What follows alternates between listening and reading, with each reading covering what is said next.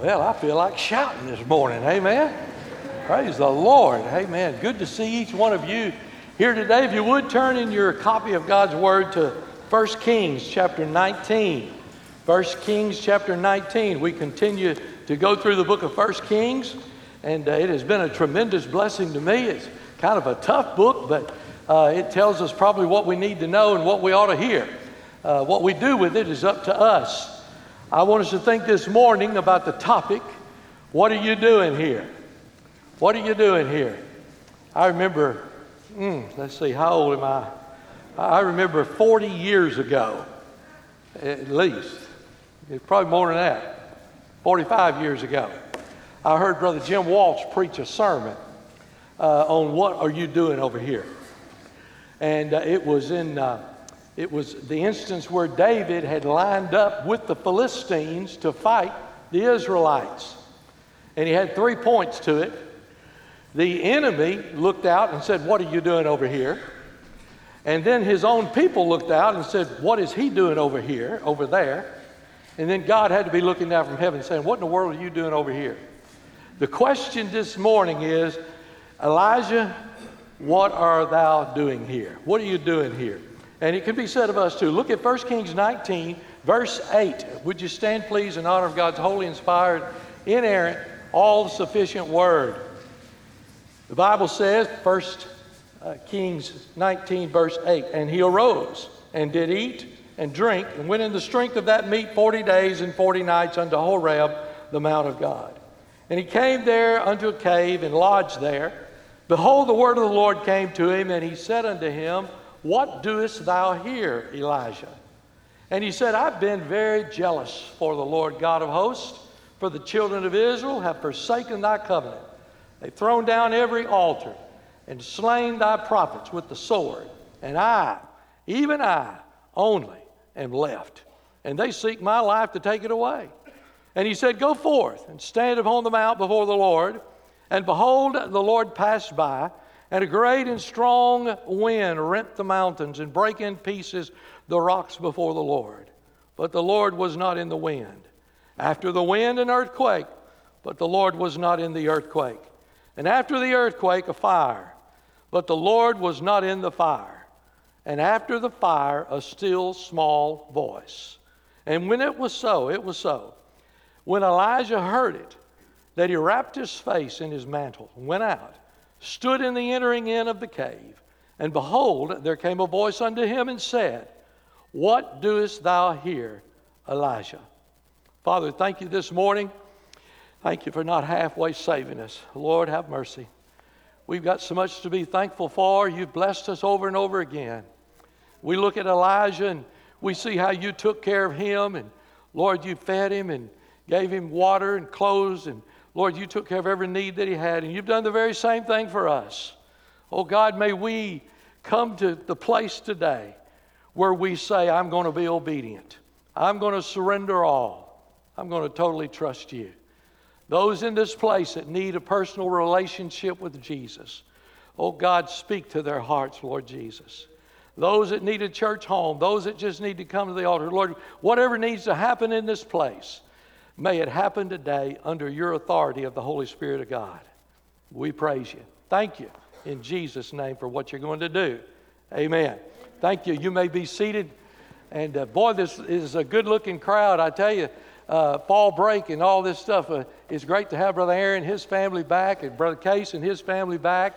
And I see Miss Pearl Cherry back over here, and praise the Lord. Is Miss Brenda in here anywhere? Miss Brenda Browder? No, not yet. Okay. You keep praying for her. She's ready to come and wants to come. So you keep praying for her. And Jason is in Vicksburg, or he was this morning, and he's on his way in. So we'll have a full staff here tonight. Praise the Lord. Amen. Chapter 18 we looked at last week. And it was a challenge. It was a throwdown, if you would. King Ahab and Jezebel had led the children of Israel to start worshiping false gods, to tear down their altars. And I want to tell you the real problem. Now, you ladies, some of you are not going to like it. Some of you, bless God, are walking with God, and you'll know it. But if you look at verse 1, you'll find where the real trouble starts. The Bible says in 1 Kings 19, verse 1, Ahab told Jezebel all that Elijah had done, and withal how he had slain all the prophets with the sword. Jezebel sent a messenger unto Elijah, saying, So let the gods do to me, and more also, if I make not thy life as the life of one of them by tomorrow about this time. Now you say, what's wrong with that? Can you hear this whiny, yellow, spined? I better stop right there. Honey, you don't know what they've done to me today. They've killed all my prophets. You know, instead of Jezebel giving her problems to the husband, which accordingly is God's will, the husband is the head of the house. Amen? Well, I don't care whether you like it or not. I'm just telling you, the husband's the head of the house. He's the priest. He's the high priest in the house. And instead of her, she should be giving her problems to him instead of him giving his problems to her. So you know the thing's a mess to start with. But the question is, we're talking in chapter 18 last week, the people of God, God revealed himself to them. They knew God. They weren't ignorant of God. They knew all about God. They had seen better. They were not naive. They saw what God did at the Red Sea. They saw what God did to deliver them out of Egypt. They saw what God did with Moses and the Ten Commandments. They knew God was real. And so Elijah comes on the scene to confront this mess. And folks, if we ever needed more, and listen, I am weak and I'm not talking about myself. But what this country needs more right now, what our churches need more right now, is pastors who will stand behind this sacred pulpit and say, Thus saith the Lord, have a little guts, have a little courage, and preach the true Word of God. That's what this country needs right now. It's what churches need right now. There's a duel, and he gets his prophets, and he said, I'll get mine, and they go all day. They're crying out to their God. Nothing ever happens. He mocks them a little bit. He said, hey, maybe he's taking a bathroom break. Maybe he's going on vacation. Maybe he don't have his hearing aid in. He got all kinds of obstacles that may have happened. And then they start cutting themselves and all that. They go all day long. And finally Elijah says, enough. Go get me some water. And he dumps a whole water on the altar. And then he says, go get some more. And he dumps it the second. And then he does it the third time. Do you realize how precious water was after a 3.5-year famine? A 3.5-year drought with no water, and he's pouring all that water on there. It just reminds us, if your God can't burn wet water, you ain't got much of a God. Our God can burn wet water. He can set the sea on fire if he wants to. And so he does that, and God answers him. He prays a prayer of 62 words. God answers him, sends fire down from heaven. God says, slay every one of the 450 prophets of Baal. He does that. And I just want to just shake my head and say, you're the same man who stood against the king of Israel and his wife. You're the same man in chapter 18 that stood up against 450 false prophets. You're the same man that stood for God. And now one chapter later, you're running for your life because a woman said she was going to kill you. Huh? Is that not strange? I mean, good grief. Well, I want to ask, how come you wasn't running in chapter 18? I mean, any one of those prophets of Baal, I mean, he may have got 3 or 4 of them, or 5 or 10 or whatever, but there's 450 of them. They can kill him at any time. The king can order him killed at any time. He's not scared then. And now he's running. Now, I don't want to... When you look at chapter 18, my soul, there's not a preacher I know of that wouldn't like to have an experience like that. He never has another one like that. I mean, can you imagine? It is the greatest, probably the greatest preacher experience that I've ever seen in the Word of God. That God sends fire down from heaven. He burns the altar, the wet and everything, and he's killed 450 prophets of Baal. I mean, hey, that's not a momentarily thing. That's not a... You know, that don't happen every day. You say, my soul. And we don't have time, but this same God, if you read the first few verses here, he was running, went to sleep under a juniper tree, and an angel arose, told him, get up and eat. He looked, there was a cake baked on the coals there for him, and an urn of water sitting by his head up there. God's still taking care of him, even while he's running like a coward. Now, we watch him in a cave. He done wrote out his retirement letter. And then on top of that, he wrote out a suicide letter on top of that. I just want to die. I tell you, I don't want no more of this. Sounds like a Baptist preacher on Monday morning. Enough is enough. How do you go from great victory in chapter 18 to complete defeat in chapter 19? You're standing in victory, the greatest moment of his ministry. And now he's ready to die. How's God going to deal with this prophet hiding in a cave? He's anxious. He's living in defeat. I find it interesting that God didn't go in and rub him on the back and say, now you poor baby, you've had a rough ministry. It's been tough. You poor thing. No, God goes in there and says, what are you doing in here? And I think he probably raised his voice. I think he's saying, what are you doing in here?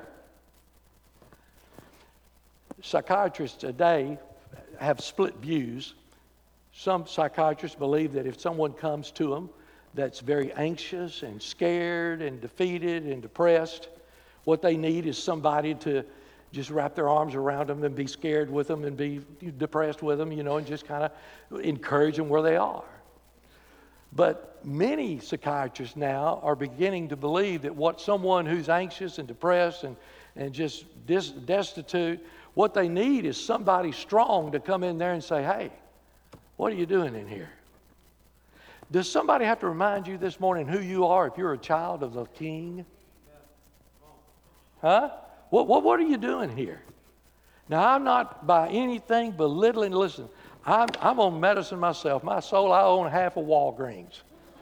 I'm not telling you, I'm not giving anything what that. I'm just saying sometimes we just need to look in the mirror and say, what in the world am I doing in here? Here I am like I don't have a thing in the world, and the King of Kings and Lord of Lords has died on Calvary, buried in a cross, rose again the third day, and ascended into heaven, and is coming back for me. What am I doing in here? What are you doing? See, this cave represents fear, running from the will of God, depression, falling out of church, all the joy's gone. What in the world are we doing quitting on God after God has done so much for us? What are we doing in here? Well, I've titled this. Last week, I loved that chili shack. So this week, I want to talk on the mully grubs. Does anybody here know what a mully grub is? I mean, you're down wallering in the mud. You're lower than a snake's belly. How do you see, that's where Elijah is. He's on the victory. I will tell you this before we go any further. Be very cautious when God gives you a great victory. Be very cautious. Because in the exaltation and all of the majesty of the victory, the devil loves to slip in unnoticed. So you keep your heart on God in the victory, and you keep your heart on God in the valley. So how do you get a case of the mully grubs, and then how do you not get out of it, or get out of it, or never get in it to start with, or something like that? Just figure all that stuff out. Let me just tell you. Elijah had a case of the mully grubs. Amen? We get that way. I get that way. I'm thinking, why am I in the mully grubs? I've been ripped out of hell. You see, the great thing for the Christian, some of y'all ain't thought about this. I wish you'd help me. The great thing about the Christian is not only do we know where we're going, we know where we ain't going. I mean, that'll put a shout. You say, we know where we're going, and we know where we ain't going. Yeah? I've been ripped out of hell. There's mercy on my account that I didn't do anything about. God gave it to me, grace and mercy. And we're in a free country. You say, well, there's a lot wrong with America. There may be a lot wrong, but there's a lot right too. And right now, we still have the freedom to worship God and do what we well please. Do you know there are people this morning, yesterday, I think 17 or 18 missionaries in Haiti kidnapped. And I'm going to tell you, they didn't kidnap them to take them on a bus ride. We need to pray for those missionaries Very desperately pray for those missionaries. We're in a free country. Some of you are sitting by people right now that you've seen God touch with His healing hand, and there was no hope, and yet God touched them, and you saw the healing hand of God on them. Some of you men sitting here this morning, it ain't nothing short of a miracle that the woman you sitting next to said yes.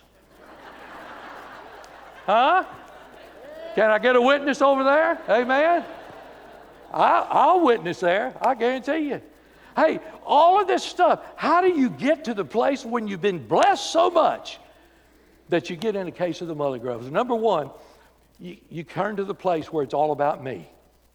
It's all about me. See, in chapter 18, it was all about God. Mount Carmel was all about God, what God could do. Chapter 19, it's all about Elijah. When you take your eyes off what God can do and put them on you, you're going to head for a case of the mullygrubs. And he begins to say, what are you doing over here? It's not, can you imagine what God must be saying sometimes? I mean, when his church, now y'all, you don't remember this if you don't want to, but I am on Facebook. I hide in the shadows. And sometimes my mind says, what in the world is that person writing this on Facebook? They're supposed to be saved. Why are they using these words like this? Well, they've been saved by the redeeming blood of Jesus, and they're acting like a devil. Don't you know God's saying, what are you doing here? What are you doing here? It's all about me. Verse 11, verse 10. And he said, I. Then look on down a little, I. Then look on, I only am left. I. Verse 14, I have been zealous for the Lord. Even I only am left, and seek my life to take it away there. You talk about how you're right. I come to church when other people don't come to church. I tithe when somebody else don't tithe. I am on time when they're not on time. I participate. You see, it's all about me. When you get to the place where it's all about you, you headed for the mullygrubs. It's all about me, self-centeredness. And then you get on that little self-centered pity party. Oh, me. Oh, lonesome me. I'm the only one that church has got that's really doing anything. And if I don't know what's going to happen when I die. I don't know what they're going to do. Well, let me assure you, we'll move on. Amen? It's all about me. The next thing happens, it's just, listen, it's set up, it's this way. It's all about me, and then it's how wrong y'all are. I only am jealous. Lord, there's nobody left but me. Nobody but me. Look all I've done right. They have quit worshiping. They have torn the altars down. They are worshiping Baal. Nobody but me. Do you know there's not one time in this 19th chapter here, in this part here, where he mentions the name God at all? It's because he ain't thinking about God. Some of you came in here this morning, the only thing on your mind was you. Some of you right now are more worried about what you're going to eat when we get through. I may just stay till 1. It's not about me. They. No one but me, God. You set self-centeredness yourself, and then you begin to talk smack of everybody else. They're not doing what they ought to be doing, God. I'll tell you, if I was doing that, I'd do that. Now, how do you get out of the mullygrubs? I'm glad you asked. Verse 11, he said, go forth, stand upon the mount before the Lord. Now remember where he is. He's in a cave. Caves at this time didn't come from Disney or Missouri or Branson or any of that. They didn't have no electricity down there. There wasn't no lights down there. It's dark. Let me tell you, when you're in a dark place, your words are going to be dark. Your spirit's going to be dark. Everything about you is going to be dark. That's why God tells him, go forth, stand upon the mount before the Lord.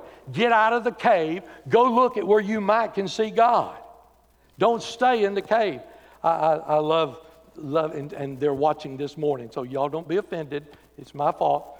But I love preaching at Arabella. And I used to go in there and just, zoop, every window shade in that thing was down. It's dark. And I just pop them up.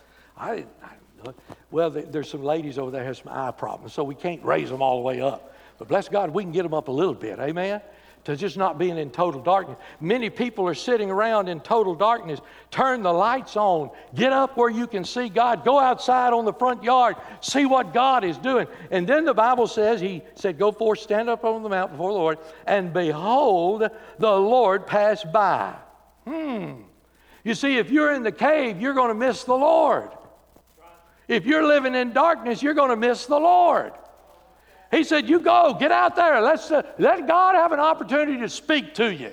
Get out of your darkness, is what He's saying. Man, have mercy. The wind comes so strong that it just literally breaks the rocks up. But He wasn't in the wind. Earthquake comes, but He wasn't in the earthquake. Fire comes, but the Lord wasn't in the fire. God wasn't in any of them. Let me just encourage you here. Let me preach to me just for a minute, okay? I know y'all are more spiritual and this doesn't apply to you. But many times when I'm praying, I'm telling God how I want Him to do my prayer. God, I got this problem. Now here's how I want you to fix it. The nerve of us. We're wanting to tell God how to take care of us. I tell you, everybody is looking for a big blessing, a big song, a big voice, a big service. But He wasn't in the wind, and He wasn't in the earthquake, and He wasn't in the fire. He was in that still, small voice. Now listen to me. This is not, I don't believe, the same voice that He used in verses 9 and verses 13 when He said, what are you doing in here? I think there's a boldness in there. What are you doing here? What doest thou here, Elijah? Now He's speaking in a still small voice. See, when you get close enough to God, you get serious enough to God, He'll speak to you in an intimate way. And He speaks to him in a still small voice. The same voice maybe that may be saying, why are you home today when you ought to be in the house of God? The same voice that's maybe saying, why are you playing all these games here when you ought to be in the Bible? Why are you calling all these people when you ought to be praying? Why are you playing the lottery and not even tithing? I mean, if you're going to play the lottery, the least you do is tithe. The devil's had the money long enough. We're listening for God loud because all this stuff around us is loud. When we get close to God, close enough to get serious, we can hear from God. And listen, you're not going to hear from Him while you're on your cell phone. You're not going to hear from Him while you're thinking of all your plans and all that you need to do it. The Bible says when he heard from God, verse 13, he heard it, that he wrapped his face in his mantle and went out and stood in the entering of the cave. Behold, there came a voice unto him and said, what doest thou here, Elijah? I've never been in one of these things, but I know some of our church staff has. They're called escape rooms. And they, in my nervousness shape that I'm in now, I think about 2 licks around there and I couldn't get out. I'd be running right through the sheetrock. I can get out of a room. But they tell me that in the escape room, there are steps by step by step by step. And if you skip step 4, you can't get to step 5. So you have to do it step by step by step by step. That's the way it is with serving God. Listen, if you're here this morning and you're a new Christian, don't worry about the fact that you can't teach Sunday school yet or life groups. Don't worry about that. Don't worry about the fact that you can't pray like you think you ought to pray. Hey, just take it step by step by step. Who's been married in here longer than 65 years? Chet? Anybody else? Am I seeing anybody? How long? 66. Are you sure? Is he right, Shirley? 66. Shirley, let me ask you something. Shirley is legally blind, and that's why she loves Chet so much right now. Amen. Let me ask you something, Shirley. 66 years ago, if someone would have come and took you and said, now here's what we've got ahead for you. I'm going to take you to a place, it's probably going to be 4, 5, maybe 10 times bigger than this place. And inside that place is going to be every plate and saucer and cup that you're going to have to wash for the next 66 years. Would you have said yes? At least you'd have said paper.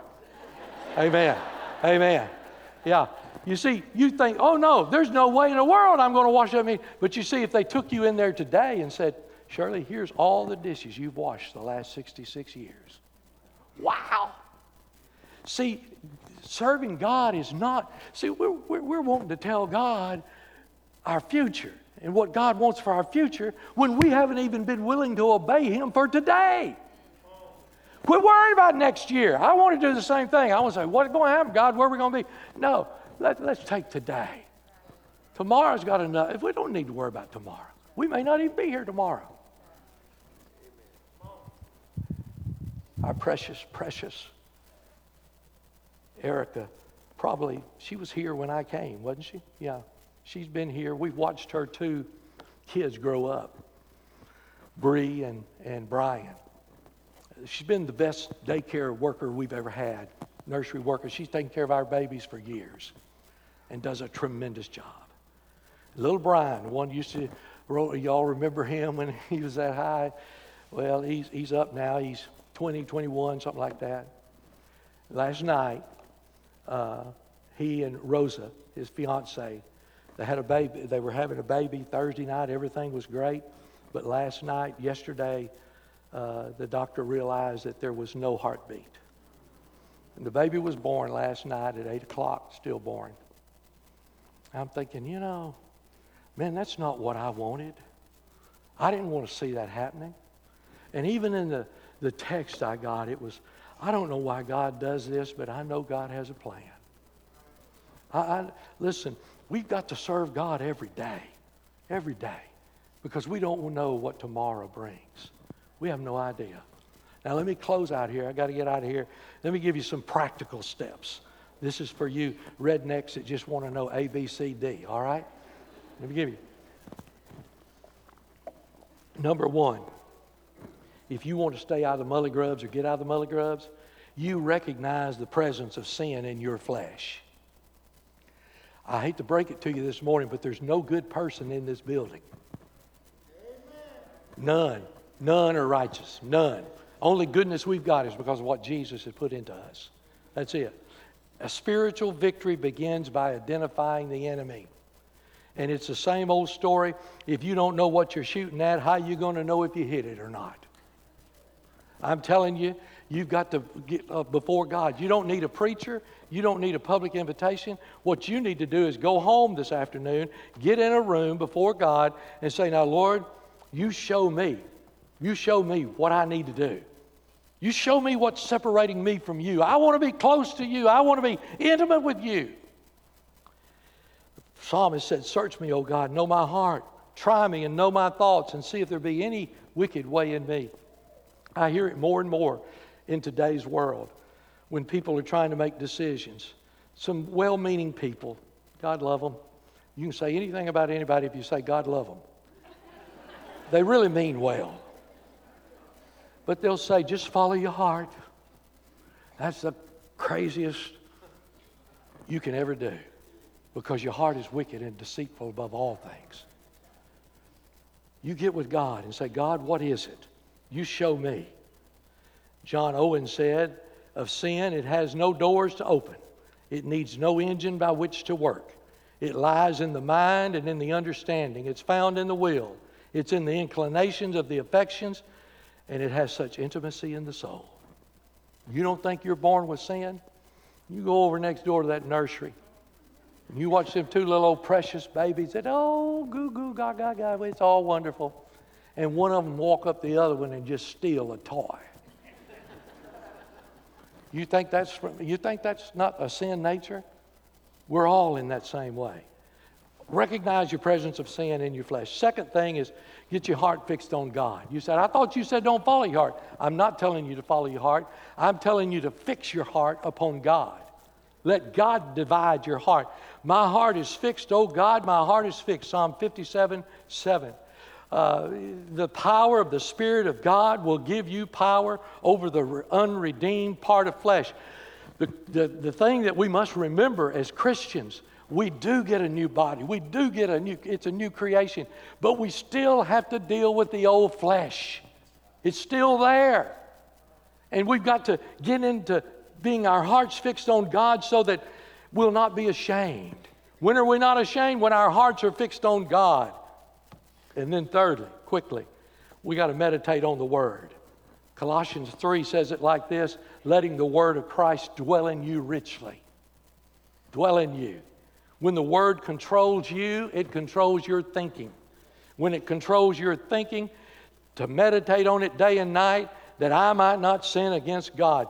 The only way to kill sin in our lives is to pump our lives with the Word of God. I love old sayings. I love old fables and myths and all of that. But you can, listen, the devil just laughs at that. But you put the Word of God in yourself, he won't laugh. He can't defend it. He can't defend it. The Word of God never comes back void. So meditate on the Word of God. And then fourthly, speak with God in prayer. It kind of circles back around, but listen, the prayer renews in us a desire to want to follow God and serve God. But it also opens up our life for unconfessed sin, because we have unconfessed sin in our life. And when we pray and we get close to God, He shows us what that is. Let me give you this last one and I'm through. Seek obedience. Seek obedience. You've already sang the song. I guess now it's time to fish or cut bait. You already sang one time before, all to Jesus I surrender. Did you really mean that, or was you just mouthing the words? All to Him I freely give. We go out from the private place. See, the first four here deals with a private place. I look at the sin in my life in a private place. I fix my heart on God in a private place. I meditate on the Word in a private place. I pray in a private place. But now I seek obedience. And it goes from a private place to a public place. How can I serve God? Paul said it like this, I have not attained. I ain't got there. I love what he said. But I go forth. I press forward toward the mark. I'm not going to give up. I'm not going to quit. I'm not going to lay down. I'm not going to halfway serve God. I'm going to totally serve the Lord. You begin by being saved, and then you begin by being discipled after you're saved. Our precious little Roger, he's getting older and older. Don't know, he's kind of like me. We don't know how many days we got left. But I was sitting there with him in my lap studying last night, and I thought, oh, that we could be as obedient to God as what our pets are to us. I mean, he'll just about do anything.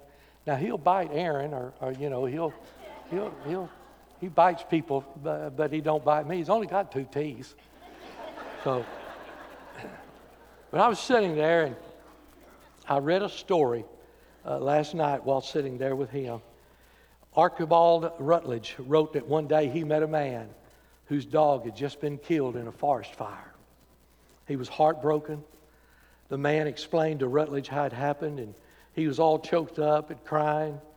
He said he worked outdoors and he often took his dog with him, and that morning he took his dog and left his lunch pail and told his dog, stay. And he said the dog understood exactly what I said. And I went on off in the woods doing my work, and during that time a forest fire came, closed in, but the dog stayed. The dog was dead and the lunch pail was burnt up, but the dog never moved. Total obedience. I wonder, could we not, I know we're not going to attain it. I know that. I know we're never going to get there. I know that. But couldn't we at least press toward the mark? Couldn't we at least say, God, because you've been so good to me, I'm going to do everything I can to serve you. I want to reach out to people. I don't know who they are. God knows who they are. It's a matter of us being totally obedient to the Lord Jesus Christ. Father, thank you this morning. Thank you that you give us an opportunity again to surrender. And I pray this morning, maybe there are those, I know, who've never trusted you as their personal Savior. Oh God, would you this morning lead them to be saved today? Lord, I pray the Spirit would draw them and that they could not say no to the Holy Spirit of God. There are others that need a church home. There are others that need, Lord, other different things to pray about. Lord, whatever you want to do in our midst, God, would you have the freedom through the Holy Spirit to move in this place this morning. Do something different today. This is your day, your place, your people. Lord, we love you. Count on you to do great things. In Jesus' name.